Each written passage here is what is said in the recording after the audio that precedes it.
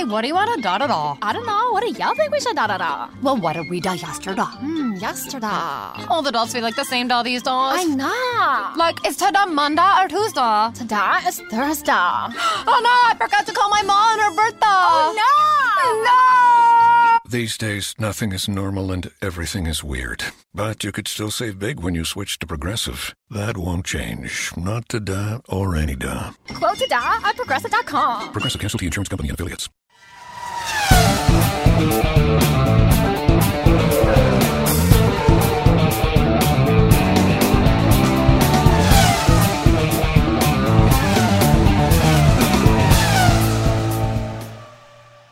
Hey guys, welcome. It's time for this week's episode of the Inside Line Formula One podcast.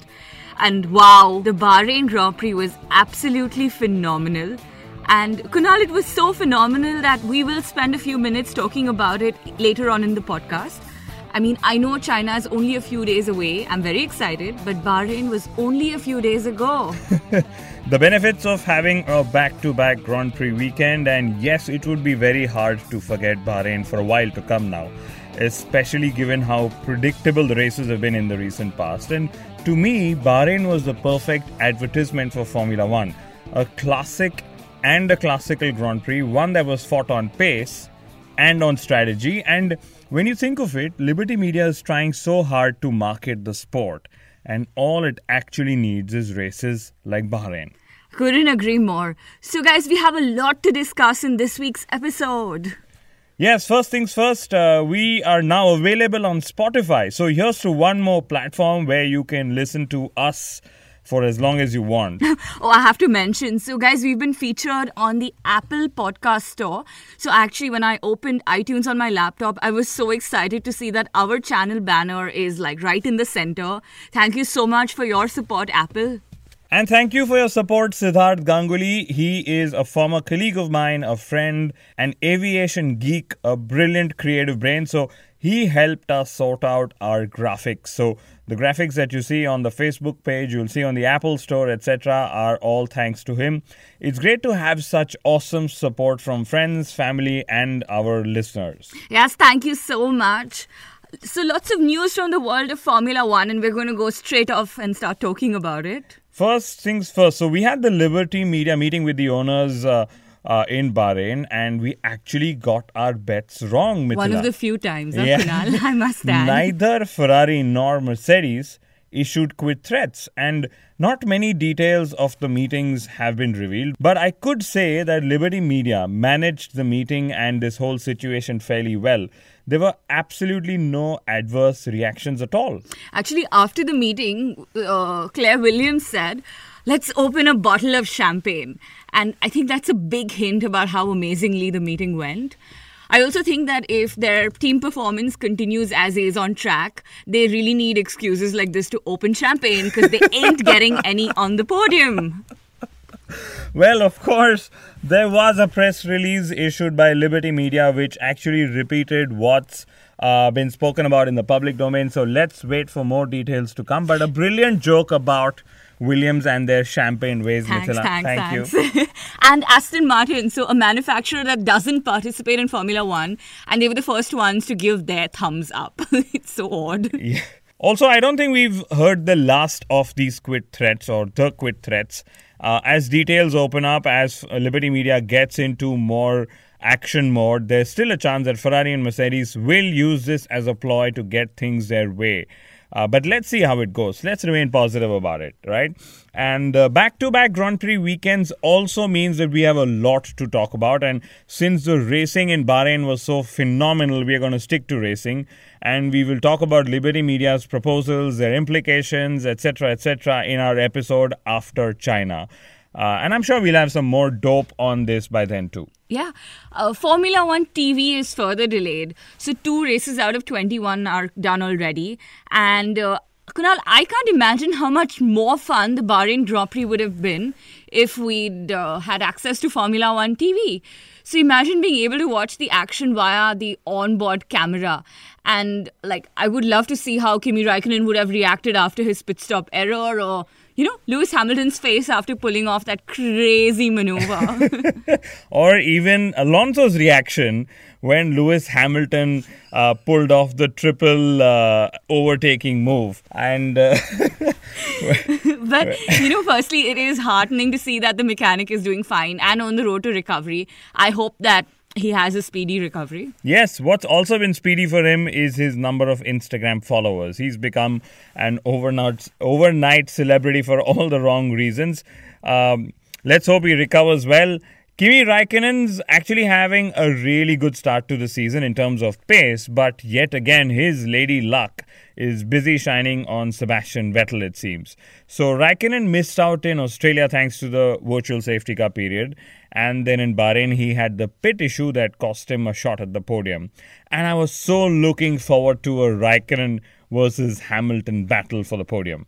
Raikkonen was in form during the press conferences too. So he was asked what he would like to change in Formula One, and his answer was hilarious. Guys, go look for that video if y'all haven't seen it already. Yes, anyway, we'll talk more about Raikkonen when we speak about Bahrain. For now, it's crucial to speak about Monaco and Russia.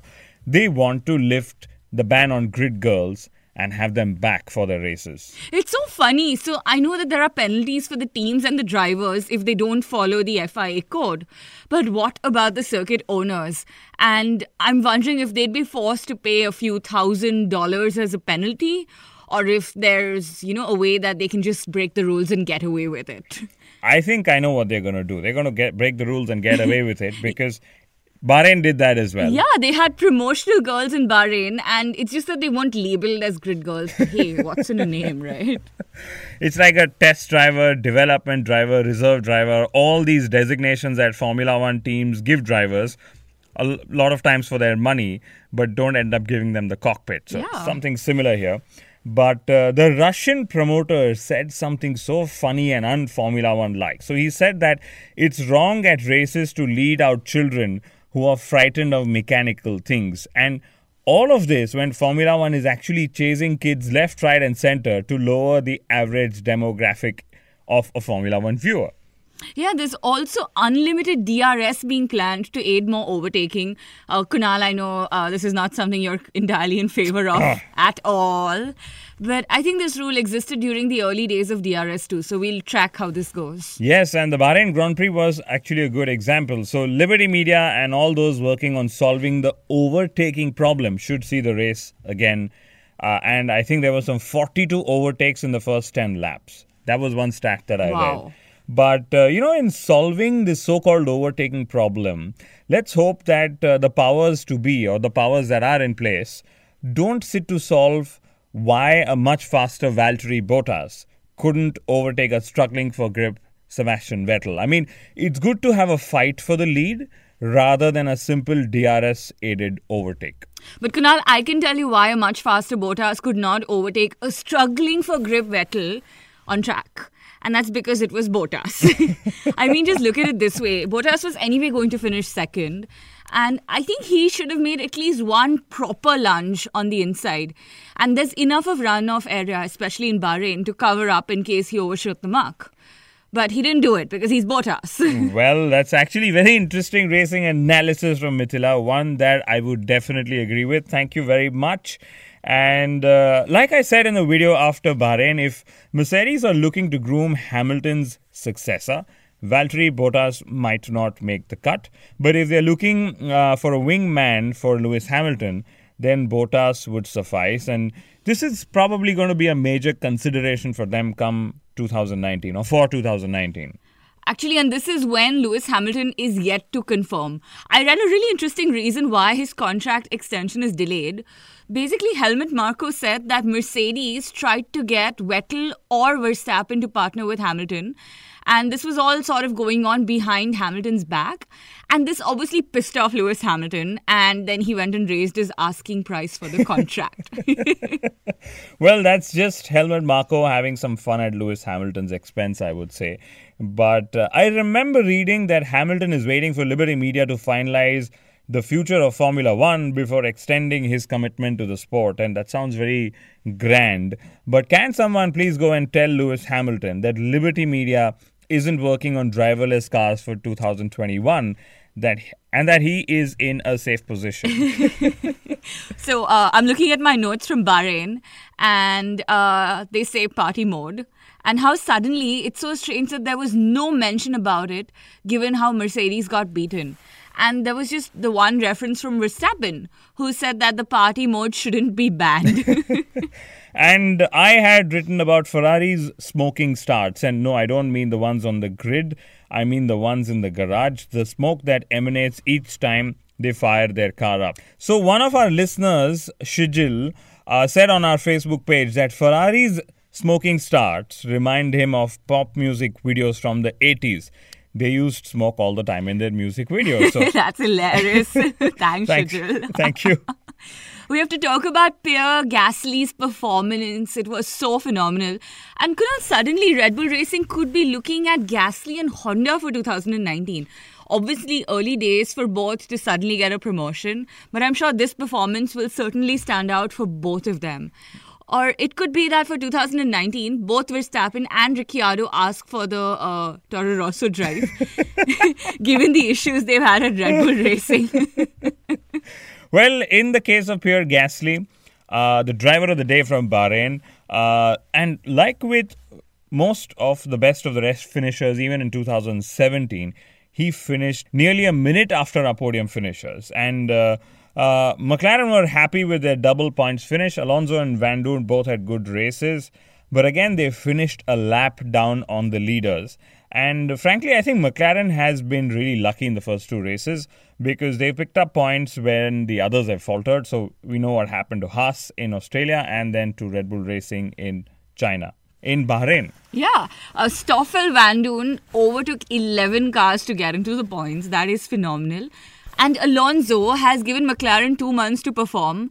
And this is contract related for him too. There's anyway linkage for Alonso to go off to Renault next season. So I think these are very important 2 months for McLaren. Yeah, we spoke about the whole Renault link last episode. In this episode, it's now Haas's name that's turned up. It's about how Alonso could hence go to Haas, which sounds even strange to me. But how soon before Force India's name comes up? And every other team on the grid. Not Sauber, I'm sure. Or Ferrari. Or Williams. Well, Alonso downplayed Toro Rosso's performance in Bahrain. He called it a one-off. And let's see what China has in store for us. Absolutely. Kunal, I know you are not going to talk about Marcus Ericsson, but I am going to. Well, no, I was actually just going to talk about him. There were 4 drivers in the top 10 who made a one-stopper work. Ericsson was one of them and the other 3 made it to the podium. Yeah, I actually liked how strategy played a crucial role in Bahrain too. Again, early days, but it seems that Pirelli's new range of tyres should do the trick this year. Yes, this is exactly what Formula One and Pirelli were out to do when they started with these degradable tyres or tyres with higher degradation. And I'm glad that they finally got here or are seemingly getting there. And I also like how Sebastian Vettel didn't issue too many radio messages to Ferrari about his tyres fading in the last few laps of the Bahrain Grand Prix. This was to keep Mercedes at bay and not to let them know of his struggles. And Mercedes actually accepted post-race that they were slow to react and should have asked Bottas to push a lap earlier than they did. All these strategy games are so interesting. Lewis Hamilton had a compromised weekend. He had a gearbox penalty, started 9th, but still drove a fantastic race to get onto the podium. Yes, and when he actually didn't make up positions on the opening lap, I almost thought that he wouldn't make it. But the double Red Bull Racing retirements did help, as did Kimi Raikkonen's. I was so hoping for a Raikkonen versus Hamilton battle for P3. We've not seen one of late, but we have to wait some more. Well, you can imagine how both of us were actually so hoping for that battle, because we mentioned that twice in this episode, if I remember it right. But hats off to Mercedes. They forced Ferrari onto a one-stopper and almost won the race. And like they said, 90% chances of winning the race. And when you think of it, Mercedes actually didn't use the medium compound tyre in the FP1 sessions in Bahrain whatsoever, but backed themselves to use it perfectly in the race. That's a very interesting insight. Kunal, I also must admit that Lewis Hamilton's radio messages were also fun for a change. Kimi Raikkonen's pit error exposed a system design issue for Ferrari. Basically, the left rear tire was considered safe to release because it never came off in the first place, and that's such a cruel way to find out a system flaw. And I'm sure the FIA are definitely looking into how to make pit stops safer for the mechanics, because the teams are definitely going to keep pushing to make their pit stops faster, which is a visual treat for us, but it can't be at the cost of mechanics and safety. This was the third Grand Prix, in fact, in the last 4 seasons that Kimi Raikkonen retired from the race as a result of an unsafe pit release. Ouch. Yeah, big ouch, no? That too just Raikkonen. Why him? Why Raikkonen? Leave him alone, guys. So Toro Rosso's other driver, Brendan Hartley, he hit a bird in FP and damaged his front wing. So much for Red Bull Racing gives you wings. Or I think in Hartley's case, it was clipped his wings. Esteban Ocon, congratulations for the single point scored for Force India and for yourself. It was a hard-fought one, I'm pretty sure. And I remember reading how Pierre Gasly said that he and Esteban stopped being best friends after he started beating Ocon on track. And that's just so typical of friendships in the world of motorsport. Yeah, Formula One will soon make a Hamilton-Rosberg kind of story between Ocon and Gasly. I think such rivalries are always fun to follow, especially when you get to see them over so many seasons. Yes, and talking of Nico Rosberg, he has become an investor in Formula E, and he will drive the next generation Formula E car on the streets of Berlin next month. So Formula E is making the cut with manufacturers, sponsors, investors. It has really interesting racing all through the grid, a really talented lineup for all the teams, but I wonder what's holding the fans back from embracing the sport. And I really hope this changes soon in the time to come. Yeah, we shall see. Kunal, we have to talk about Williams in Bahrain. I know we barely saw them in the television feed, but they're the only team now on the grid to have not opened their championship account. So they're still at 0 points. Ouch. That means they're earning no money apart from the absolute money that Liberty Media will end up paying them. But I think it's going to be a long season ahead for Williams, and their driver choice will be questioned at pretty much every race possible. And talking of which, Kubica said that Lance Stroll asks him more questions than Sergio Sirotkin. And I really wonder what questions could Stroll be asking. How to gag Jacques Villeneuve, maybe. Okay, we are going to run a segment on what questions would Stroll ask Kubica in the next episode. So if you guys have any witty ones, you know where to send them to us. Yes. And finally, on to China. Hamilton's won here 5 times already, and on Sunday, he could win his 5th consecutive race in China, which then means that his total number of wins could go up to 6. Sebastian Vettel last won here in 2009, so that's almost a decade since his last win. He will be really hoping to fight Hamilton and change this statistic. Raikkonen and Bottas have actually never won here, and neither Red Bull Racing drivers have won here either. But I get a feeling that it's going to be Vettel versus Hamilton for the victory, and everyone else is going to be just chasing them, hoping to get onto the podium. Yes, so it's time for our predictions, Mithila. Hamilton, Vettel, Raikkonen. The next time I'm going to make you ask me the predictions so I can go first, so I don't have to end up repeating your predictions.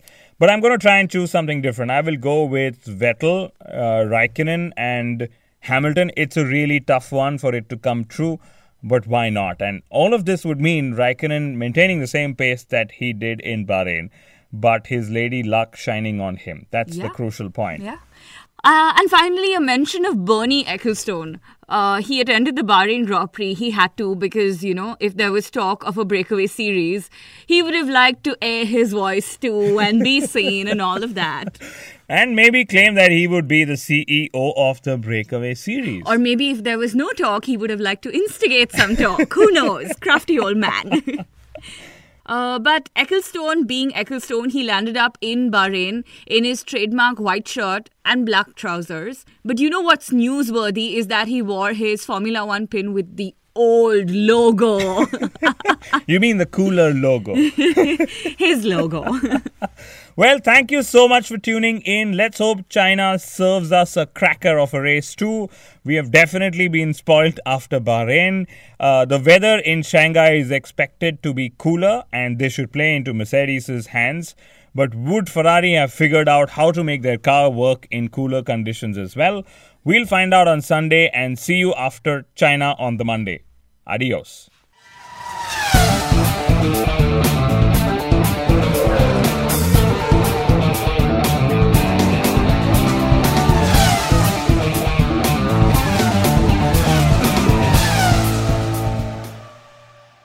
I'm Annie Apple, and I'm here to invite you to come and listen to my new podcast series, Raising a Pro. It's the most intimate sports-related conversations you will hear.